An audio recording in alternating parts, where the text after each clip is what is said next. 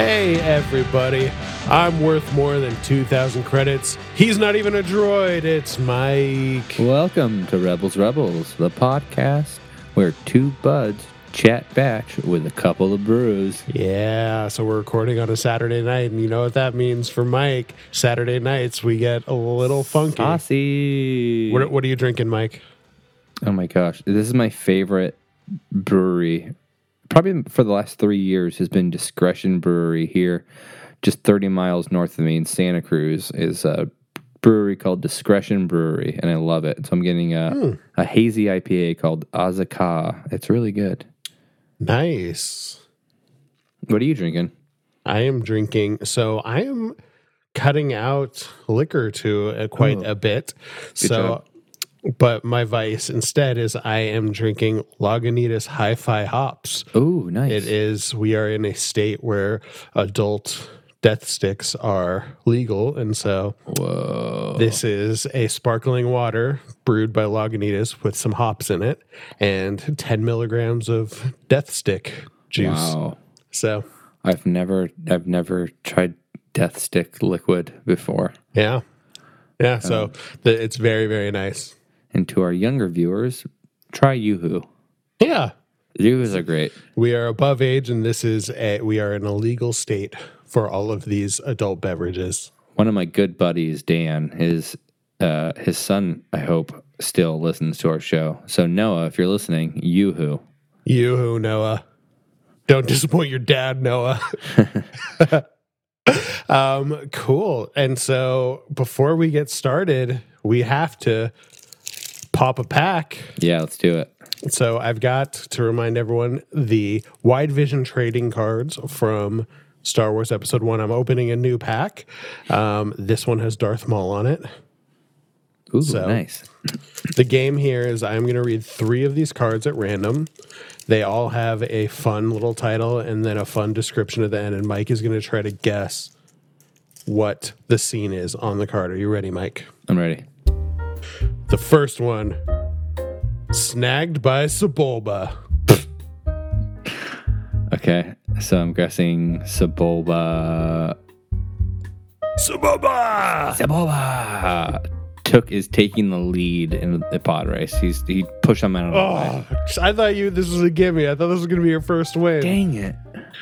Scolded by an outraged vendor, Jar Jar opens his mouth in surprise, and the Chuba treat snaps away, ricocheting around the market, and finally lands in Sebulba's soup, splashing him thoroughly. Dang it. Here's the picture on it. It's a picture of Sebulba kicking, holding the little frog thing with his feet in Jar Jar's face. Almost got that one. Okay, give me the next one. Escape from Tatooine. Okay. I am thinking, I'm going to get real specific. I'm thinking the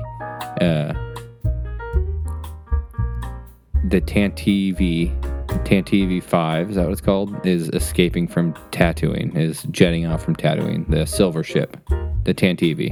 Isn't the Tantive 5, isn't that Leia's ship that's Leia's at the beginning of A New Hope?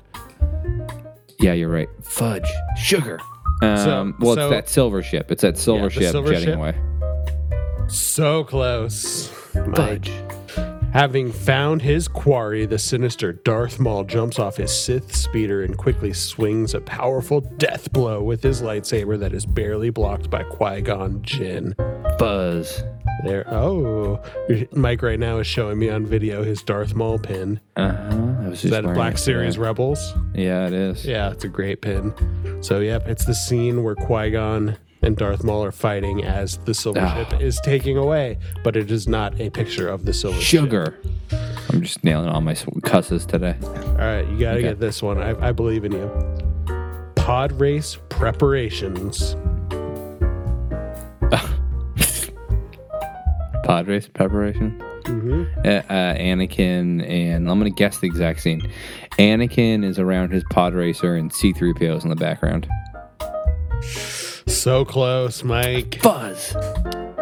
Let's see. So, as Anakin prepares for his pod race, Qui-Gon, sensing an incredibly strong presence of the Force within the boy, questions his mother. There is no father that I know of. I carried him. I gave birth. I can't explain what happened. He is special from the very beginning.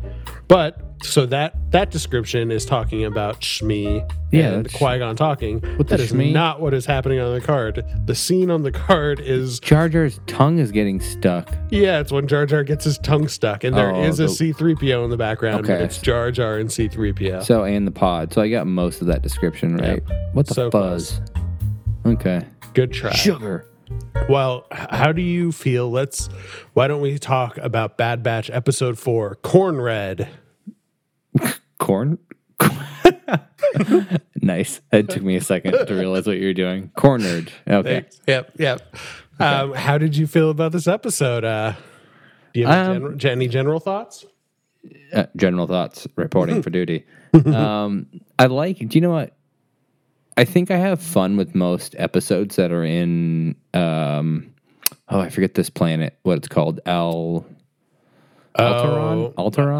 Alderaan? No, this is not Alderaan. No, it's Atlatrin. I'm gonna look it up real quick. Keep talking. I think it's Atlatrin or something like that. But it's like a Coruscant type city, like very city heavy. Some trees, but anything that has a Blade Runner vibe, which this one slightly does, I have fun with because that's a biome of Star Wars I'm quite fond of, to be honest. So a lot of it takes place there. I think if you stripped that out, I don't know if I'd enjoy this episode a whole ton. This is episode 4, and this is usually when it bottoms out in a series arc for me. So I'm hoping it starts to pick it up in season and episode 5, but I still am enjoying it, to be honest. But it is I don't know, it's dragging a little bit, but I'm still enjoying it. So I like that you brought that up.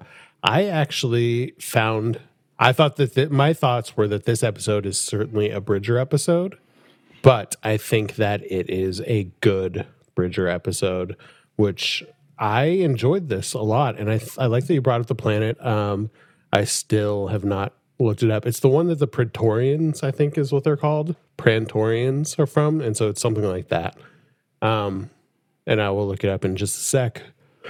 But I thought this planet was really cool, and I think we talked about this in the last episode, that this show has a vibe, and it's a cool vibe, and they did a really cool mix of this planet where it felt very distinctly prequel and original trilogy to me. Yeah, just like how this era is bridging between the prequels and the original trilogy. This, it's the stuff like the chase. It seemed very much like the one in... Was it Attack of the Clones? Right? Yeah, it's the beginning. And it's kind of bright and has all those... Zam Wessel. Yep, with Zam Wessel. Which is my character name for my best WoW tune, by the way. Oh, nice. I love that. But it's also... like, it had the darkness and grittiness of the original trilogy. Like, it's so subtle, but I loved when Omega bumps up against that crate and there's some sort of animal in there with glowing eyes, which looks exactly like the glowing eyes of some low-budget creature that George Lucas made back in the 70s. And werewolf. I really, really enjoyed how it tied those two things together. Yeah, I will say, this show looks beautiful.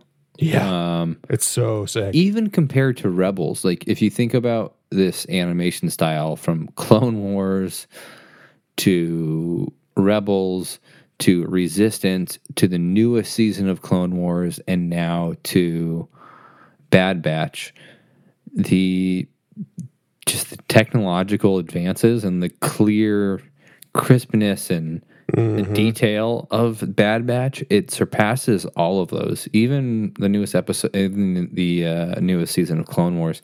So, to some degree, it feels like an homage to what Lucas was, a visual storyteller.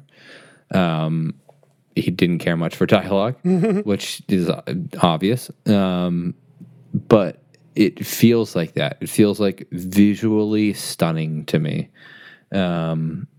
And I agree. That's kind of one of the things that's keeping me going is like, wow, this is a feat. This show really is. Yep. And so the planet is Pantoria. It is the home planet of the Pantorians, which we saw in Clone Wars, and they were also. So let's see. The most famous Pantorian character is young Senator Ryu Chuchi, who helped negotiate the peace between the Taus and the Pantorians on the Clone Wars. She appeared on the show a few more times as a background character, including during Ahsoka Tano's dismissal from the Jedi Order. Oh, okay. Yeah, I completely agree. I think the vibe is really, really cool, and I am super duper into it. I probably, it's not just the vibe that's holding me into it. I find that it's charming still. Like, I'm still enjoying the Omega dynamic. I'm still enjoying even though it is a Baby Yoda trope, her being the wide-eyed character that we're trying to see this through. And I feel like there's a sense of wonder that Star Wars has that is really cool. I'm thinking about it because as we've mentioned, I'm watching a lot of Star Trek. Yeah. It's almost like Star Trek. It's like, yeah, this is Star Trek. Like this is the future. Oh, I'm on a giant spaceship. Oh, that's weird. Here's like a weird animal no one's ever seen. Yep, just another day being on Star Trek. That's just people's day to day, But one of the cool things about Star Wars is that there's all these characters that have never left their home planet. There's all these characters that have never been to space, that have never seen this, have never seen that. And they have this sense of wonder. And sometimes it's pulled off well, sometimes it's poorly pulled off. But I think that this is a time that I find it works for me. It's so funny that you bring that up because I thought about that in the moment where Omega is in space and they're approaching this planet and she like leans over and she's like, wow, a new planet. And I thought, that's the right reaction for someone who's never been in outer space, because I always thought that the weirdest part of A New Hope was when Luke is on the Millennium Falcon for the first time. It's the first time going to space. And for some reason, he seems so unimpressed by sitting in the cockpit of the Millennium Falcon for the first time ever. Because it's a one-to-one comparison with what I would be like. Because people in my lifetime go to space. Going to space it's not normal, but it's a thing that happens. So if I went to space for the first time, it would blow my mind. But it's so funny to watch Luke Skywalker go to space for the first time and him be like, okay, and he's just like this mopey, like, well, this is whatever. And so I like that Omega has that wide-eyed, wondered reaction to exploring the universe outside of her home planet of Kamino, because she's been trapped on Kamino, which, to be honest, she probably has seasonal affective disorder because she lives basically in a Seattle planet, which is just waves and rain. Yeah, that's totally true. Sorry, I had to mute it real quick to burp. Yeah, I think it's an awesome point. I really like that, and I agree completely.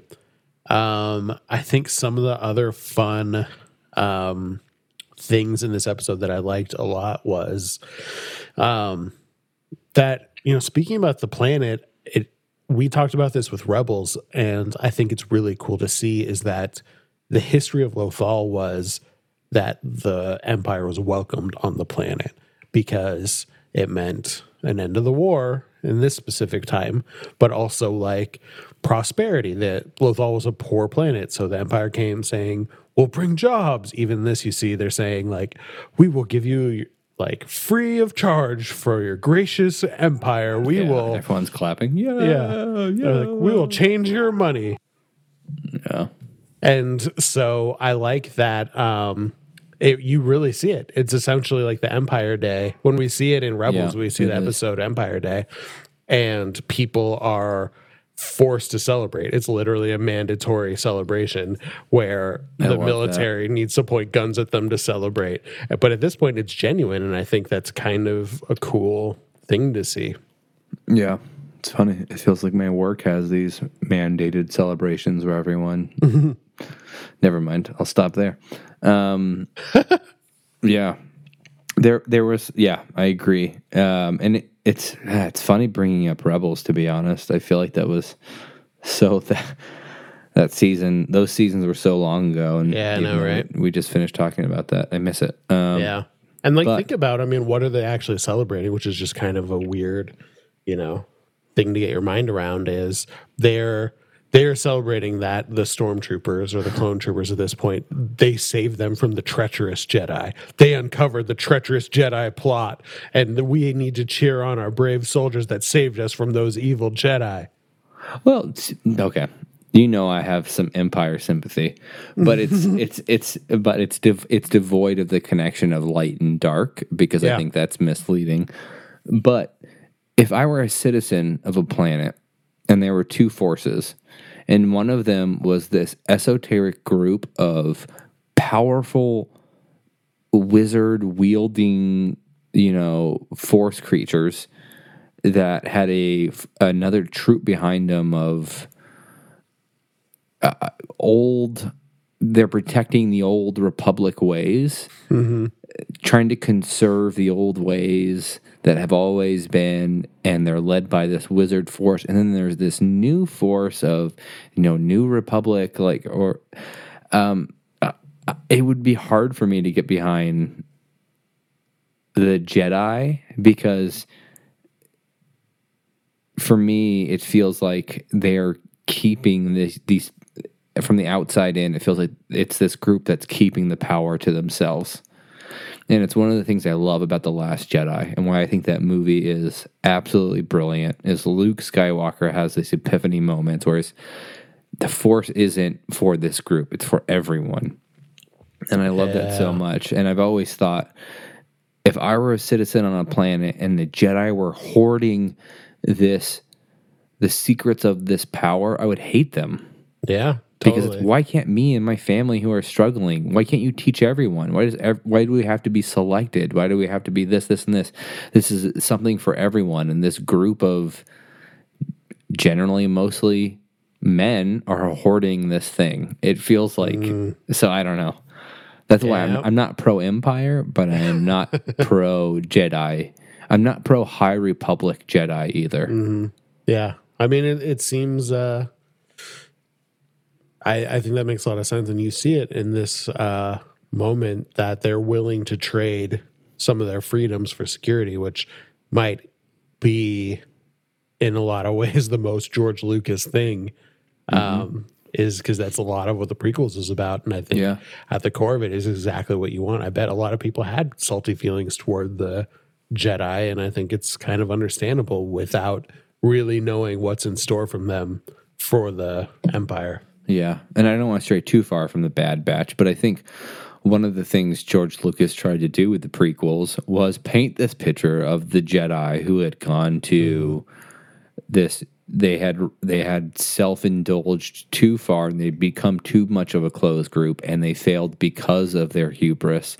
And I think one of the things that kept a lot of viewers from seeing that was the original trilogy, in which the Jedi are this reduced force who are really trying to do good in the world, but there's only 3 or 4 of them, so they're the underdog heroes. And then then you bring that to the prequels, and we're carrying this almost stigma of, oh, they're so good, they're the underdogs. And you almost can't see that there's this privileged group in the prequels that George Lucas tried to paint them as. So I think it would be so cool to watch the movies. Had never seen any of these from the prequels forward, chronologically in the Star Wars universe, from BBY, 100 up to the Return of the Jedi or The Last Jedi. I think that would do a real favor to any viewer. Yeah, that's a great point. Yeah, I know. That's why I said it. It reminds me of this. I don't know if you've seen this meme going around. It was on Twitter, but someone put a picture up of Mr. Freeze and Poison Ivy from Batman and said he was trying to cool the planet and she was regrowing the forests, and they wanted us to root for a trust fund billionaire, and they just showed a picture of Batman. Gosh. And I was like, I love that so you're much. right. Hey, I have to hit pause really fast. My grandma called me, which is weird because it's 8 o'clock. I'm going to call her back real fast. Okay.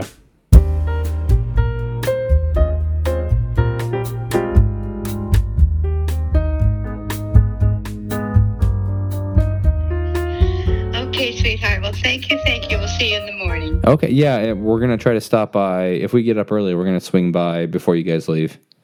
Okay. Tell her I say Sounds hi. like a plan. Oh, Peter says hi too. We're recording the podcast right now, and he says hi. Oh, say hi to Peter too, sweetheart. Okay, well. Okay, thank you. Love you. Okay, bye. Love you too. Bye. Oh, she's so sweet. She needed the number to a restaurant. She's so sweet. I love your grandparents. You'll see them soon. That's so funny. Well, I think we should probably segue into probably the biggest revelation of this episode is how I take notes on my phone and it auto-corrected to Fennec Shandy. Literally Zam Wessel. Yeah. Well, but Fennec not Shand. not a what is that? Not Zam Wessel was a morpher. What do you call? What was the word? A Polymorph. I forget what the word for it was. Yeah. But the armor looks like Sam Wessel's armor, which I love because I'm a big Sam Wessel fan, which is such I feel like random bounty hunter. Yeah. But Sam Wessel was an awesome bounty hunter. Totally. I like her as a big bad. Yeah, it's really interesting because I saw a headline for an article that was like, the new episode of the Bad Batch is about to test fans allegiance to characters. It was something like that. And essentially the concept of the article was in The Mandalorian, she's kind of like an anti-hero, like cool, like you got it, girl, we love you. But in this, she's a legit bad. And so are people going to kind of turn on her, have weird feelings about her? Okay, so new guy question. Yep. What? She was in Mandalorian? Really? You didn't make that connection? Boy, oh boy. That's so I wrote Fennec Shandy because it's Fennec Shand. That's Ming-Na Wen from Mandalorian. It's at the end of Mandalorian, she's the bounty hunter that's like with Boba Fett that she's going to star in Book of Boba Fett. She's like a main character in Mandalorian. What the fuzz? Wow. Yeah. So that's who that was. And it was voiced by Ming-Na Wen. It sounded exactly like her too. I embarrassingly did not know that. That's funny. Wow. I'm hopefully the avatar for everyone who does not know. It is actually, I think they never say her name. So No, that is they one point. 100% do not. And I did not read any articles. You were saying like yeah, so they do say it is Fennec Shand very specifically on like Wikipedia and on articles and things like that. Also, her name, like I said, it's voiced by Ming-Na Wen. So if you go back and listen to it, you can tell the voice is exactly the same as in The Mandalorian, which was the big tip off for me. The other thing is we don't see it much in Mandalorian, but the Zam Wessel helmet you were talking about, she wears that in Mandalorian as well. So she has a very similar costume. Wow, I'm going to go back to Mandalorian because I fudge and love that show and rewatch this episode now because that'll make it all the better. Well, that's interesting. She has some really funny moments in this in this episode. I specifically remember the timestamp because I rewound it a few times, which is 1845. At 1845, when she's in the high-speed chase, she at one point jumps into a civilian's cruiser or whatever it's called. Slams his head against the dashboard and then throws him out of the. I noticed that. And all I could think was, okay, so you killed him because you threw him out of a speeding. It was going maybe 100 miles an hour and maybe 40 feet high in the air. You threw him out. Why did you have to slam his head into the dashboard first and then throw him out? Yeah, that's funny. That was a moment. And this probably goes to what I was saying about testing fan loyalty is, it is kind of interesting just to see that she just very nonchalantly, no F's given, turns around and caps two cops. Dude, and you see the bullet, you see the blast go through the window too. Yeah, it was pretty rad. Before we move on from this moment, I just want to touch base on this another funny thing that happens, which is while this is all happening and Omega jumps on this, it's like a freight truck or something. Basically, you get a quick 5-second shot of the guy who's driving it, and it's like him nodding his head to like this techno music. It's like Yeah, the Aqualesh guy. And it's this Aqualesh going like nodding his head to like, and I'm like, okay, and I have so many questions, and the questions are like, is that a radio? Is that something like an iPhone or an iPod? Like, is that his selected music? Is this a wavelength? Like, how do people get music? But more importantly, who are the groups recording the music? Are there record labels? Are they making money? Like, I want to know about the musical industry in the Star Wars universe. Yeah. That's and a good as point. you, Peter, you're the group musician in the band these days. What's going on there? Well, we've seen it's interesting because we have seen like posters for like super rock bands on the Ghost and things like that. True. So there has to be something. My guess, and this is just a guess because I do remember there in a certain point of view, there's a story from the the band, the Cantina band. Yeah, I used to have the modal nodes, the modal nodes, something in the modal Phrygian nodes. Dan and the modal modal nodes. I can't believe I pulled that. Whoa, good one. Thanks. And what's the species called?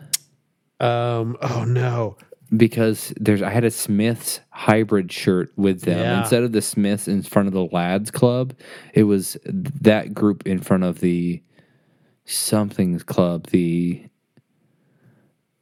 Oh shoot! What are those species called? Okay, fair enough. I forgot what it was. But my guess is that it's much more P.T. Barnum-esque.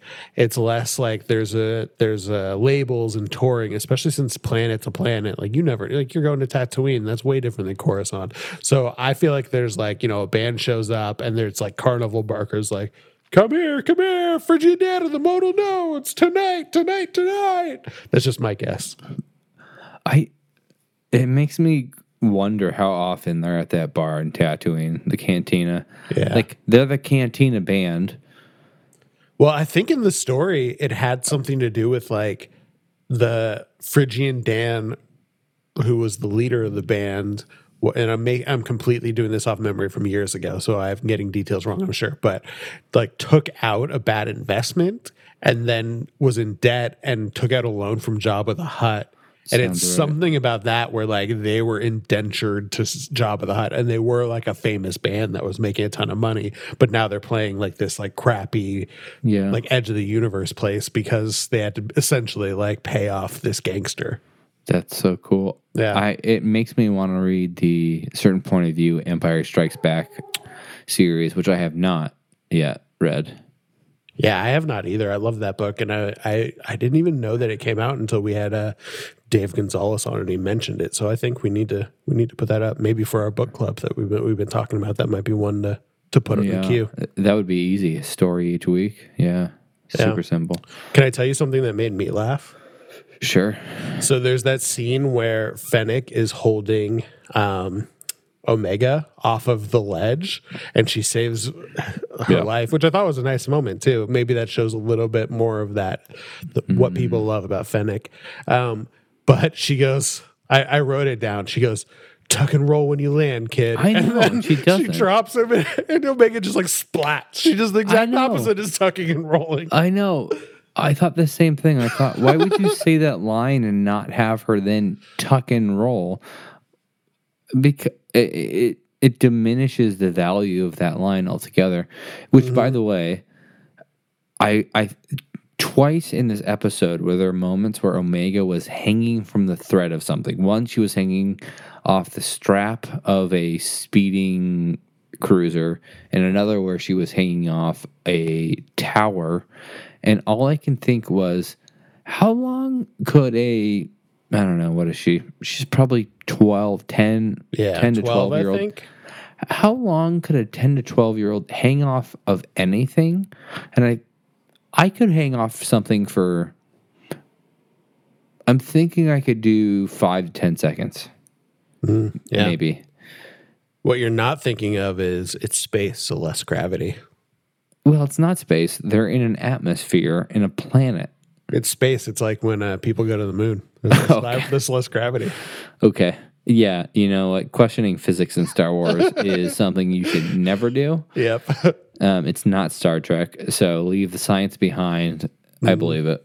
Totally. My only other note about Fennec is that I really liked that move that she did when Wrecker comes at her and she kind of outsmarts him, uses his own momentum against him and smashes his face into the thing. It just shows her being dangerous, even though she's a smaller character. I was even noticing that when she was talking to the junkyard guy. She's a very slight frame, but real dangerous still. Yeah, and that's fair. That's nice. I have two more comments. One, it's funny that this all begins with the bad luck of her putting her and I forget the name of it, her stuffed animal. It wasn't her stuffed animal from the ship. That's actually a kind of fun Easter egg. Is that it was a clone trooper doll. Oh, shoot. It was like a stuffed clone trooper doll. And the two notes I actually had about that was that goes to what I was saying about them being appreciative of the military. Like, it's it's like G.I. Joe, essentially. It's like, oh, here's our brave clones. We're going to make a little toy for kids for them, which is kind of an interesting touch. And then it was saying that people were theorizing that it was inspired by the Jyn Erso doll because when Jyn Erso had a stuffed stormtrooper when she was a kid. Oh, Jyn Erso. Yep. A fudge. Ooh, I'm sorry. Edit there. Rogue One. Rogue One breaks my heart. I think it's awesome. I got to rewatch it. Do you know what's funny? One of my favorite Star Wars books is still Catalyst, which is the story of Galen Erso and Lyra Erso, her parents, in their journey and becoming, they're mining for kyber crystals and these scientists. It's just really interesting story. But second note I wanted to touch on was I have to think, and now I know the bounty hunter's name that I've forgotten. What's her name? Fennec Shan. Fennec Shan. The whole time I was watching this, didn't pick up that was her because her name was never said, and I wouldn't have recognized that name, to be honest. I thought she's Mulan, dude. Oh, no, shoot. Yeah, she's the voice of Mulan. She's a badass. Whoa. Well, I didn't pick it up. To be honest, never saw Mulan.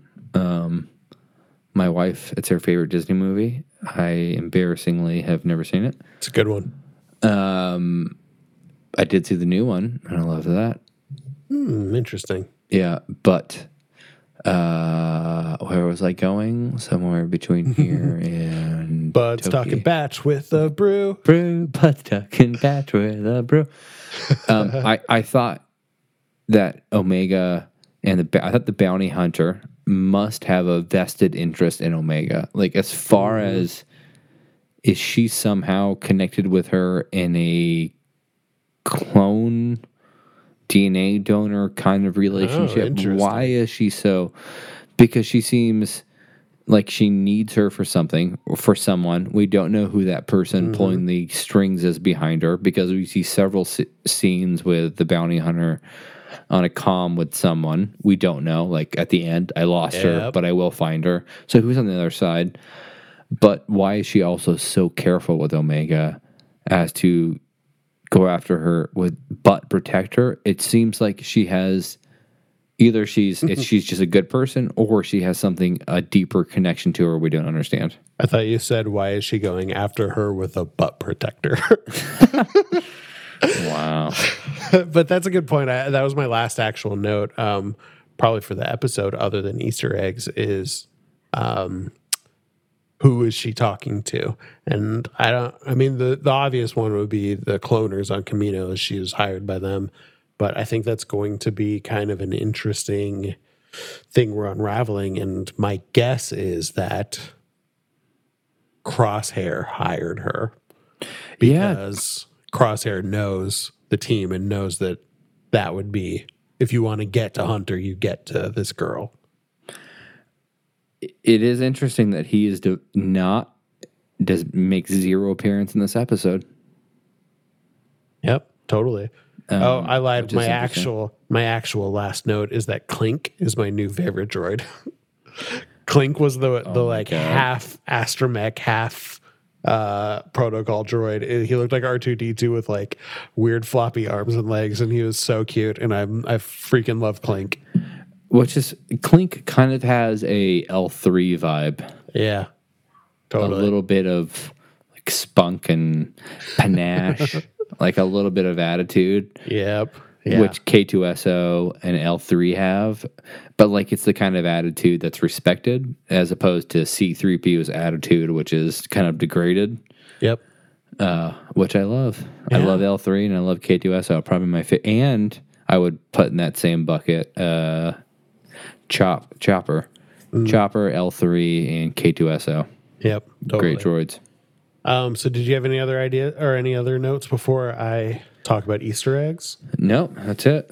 Cool. So we also in this segment we review text notes from the last episode. So if you remember, that's the trivia gallery that StarWars.com comes out because they sometimes have very fun stuff. I will say we touched on most things in the episode from last episode. But the one that I thought was kind of fun to call out is that they called out, if you remember the troop that Crosshair had, that Crosshair was commanding, they were wearing clone trooper armor, but it had a couple significant changes. It was colored black with green lenses.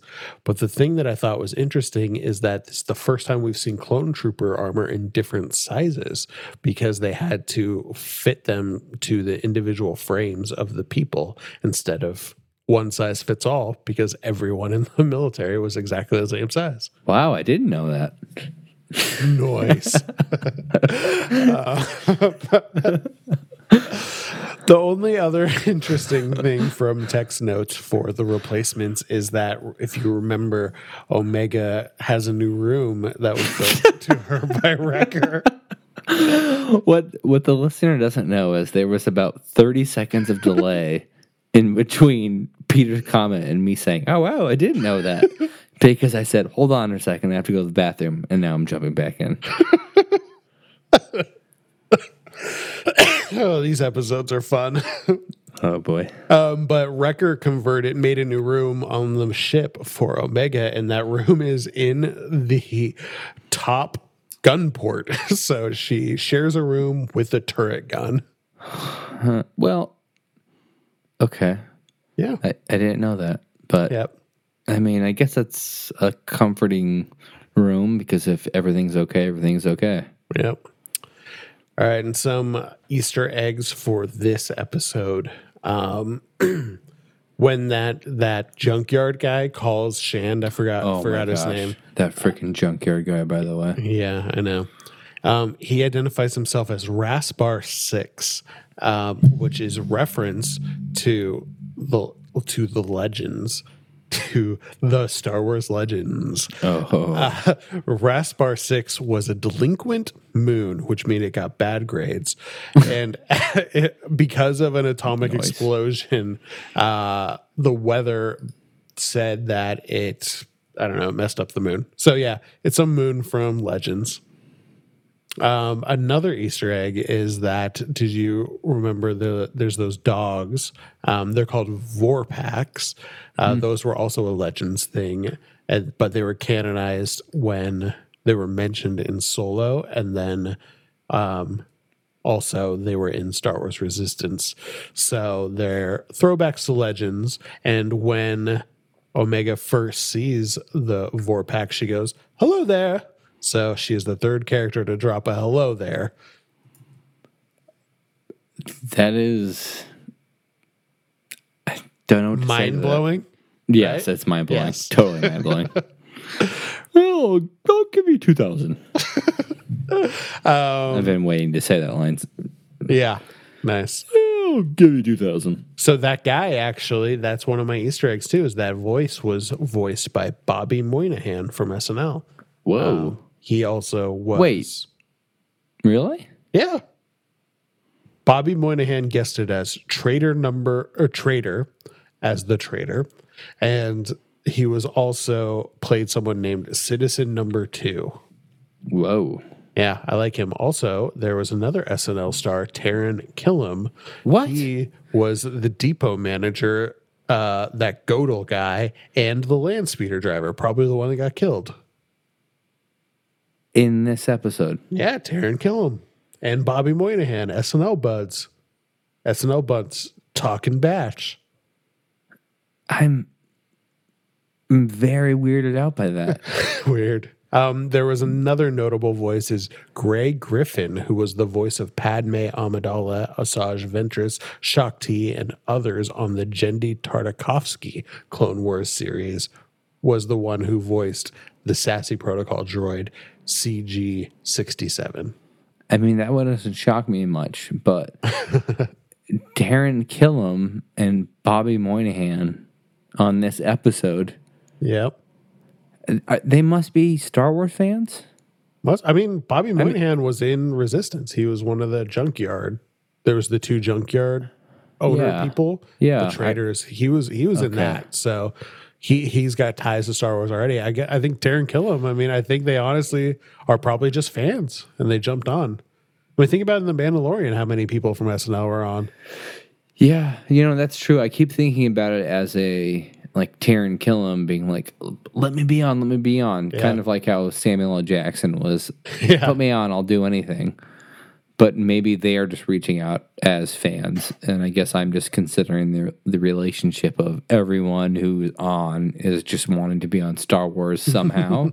Yeah. But that's my inner dialogue coming out, I suppose. Yeah. I've got to imagine someone's a comedy fan because there were a bunch of comedians that were cast on Mandalorian. Probably Jon Favreau. That's Jon Favreau. Yeah. That's 100% Jon Favreau.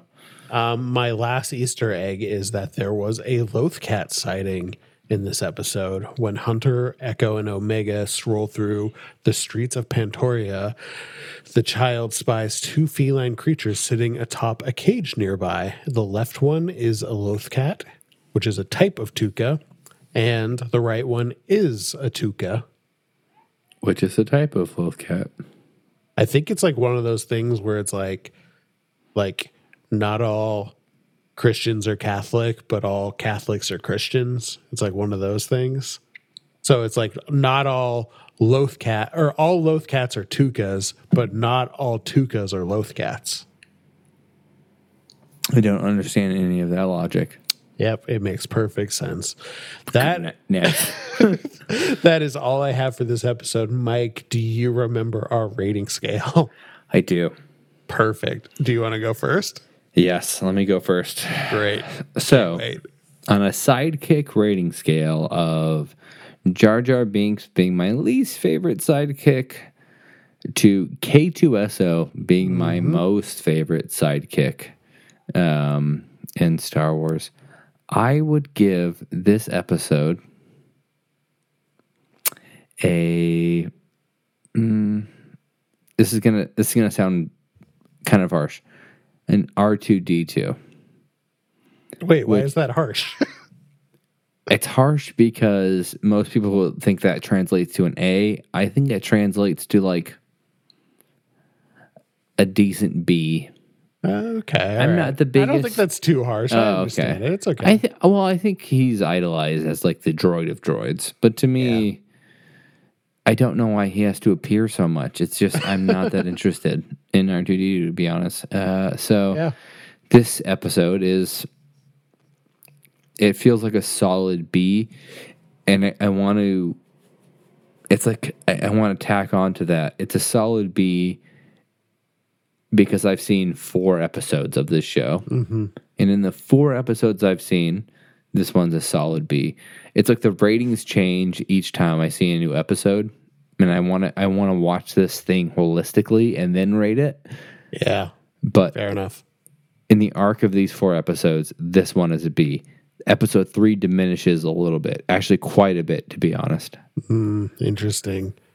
On my favorite Star Wars or Star Trek podcast that I've mentioned, The Greatest Generation, I think I've brought them up on this before. They are going through Star Trek Discovery, and they do an episode by episode one, and then they watch the entire season and do an episode. So yeah, makes sense. Would you be down to rewatch this entire season at the end? I mean, yeah, I think it would fundamentally change it. I mean, think about big conversation here. Think about Game of Thrones before you saw season 8. Yeah, fair. I love Game of Thrones. Love that show still, regardless of how it ended. But it's funny, I can't rewatch it anymore because of season 8. That season fundamentally changed how I view every episode leading up to that. Yeah, that's a good point. All right, my dog's barking like crazy, so I'm going to get out of here and do my rating scale before it gets too nuts. My scale is between Jar Jar Binks and Ahsoka Tano, with Ahsoka being the best sidekick and Jar Jar being the worst sidekick, just to clarify in case you were confused. I give this episode, all right, Mike, this might sound harsh, all right? Oh, okay. I see what you're doing. I give this episode a Lando. And it's harsh. Which Lando? Which one of the two? The OG Lando. Okay. That might be harsh because of the exact same logic. Most people might give him an A, but I give him a B. I think and it's a lot like this episode. It's kind of just a bridger. It's like, that's how I feel about like most things that happen in Cloud City. It's the part of Empire Strikes Back where I'm like, I guess I could go do like a food break or something during this or whatever. It's a great bridge between two awesome parts of the movie, but it's still, it's a bridge. So Fair does that enough. make any sense? No. This episode's getting away from us. It really is. Yeah, It's Saturday night recording. Everything's getting away from us. Yep. I think the brews these buds bevved on are starting to kick in. Yeah. So, Mike, do you want to tell the people where they can find us so we can go lay down? Yeah, I need to lay down. I'm too old for this. I'm getting too old for this. And to quote Han Solo. Yep. Well, you can find us on Twitter, Instagram, or Gmail at RebelsPod. And that's it. That's it. That's it. That's right. And let's get this done with. Let's go. Okay. Until I'm next starting time. to stress. I know. Until next time. Remember to be brave out there. Don't look back. Don't look back. I'm having a great time, Mike. Me too. Goodbye. Bye. It's like a hybrid that mostly is like a relaxer. I love that you burped and you had to lean in and not lean out. Hell yeah, brother. I respect that. There's going to be so many bloopers at the end of this episode. Okay. Let's roll on. I'm ready.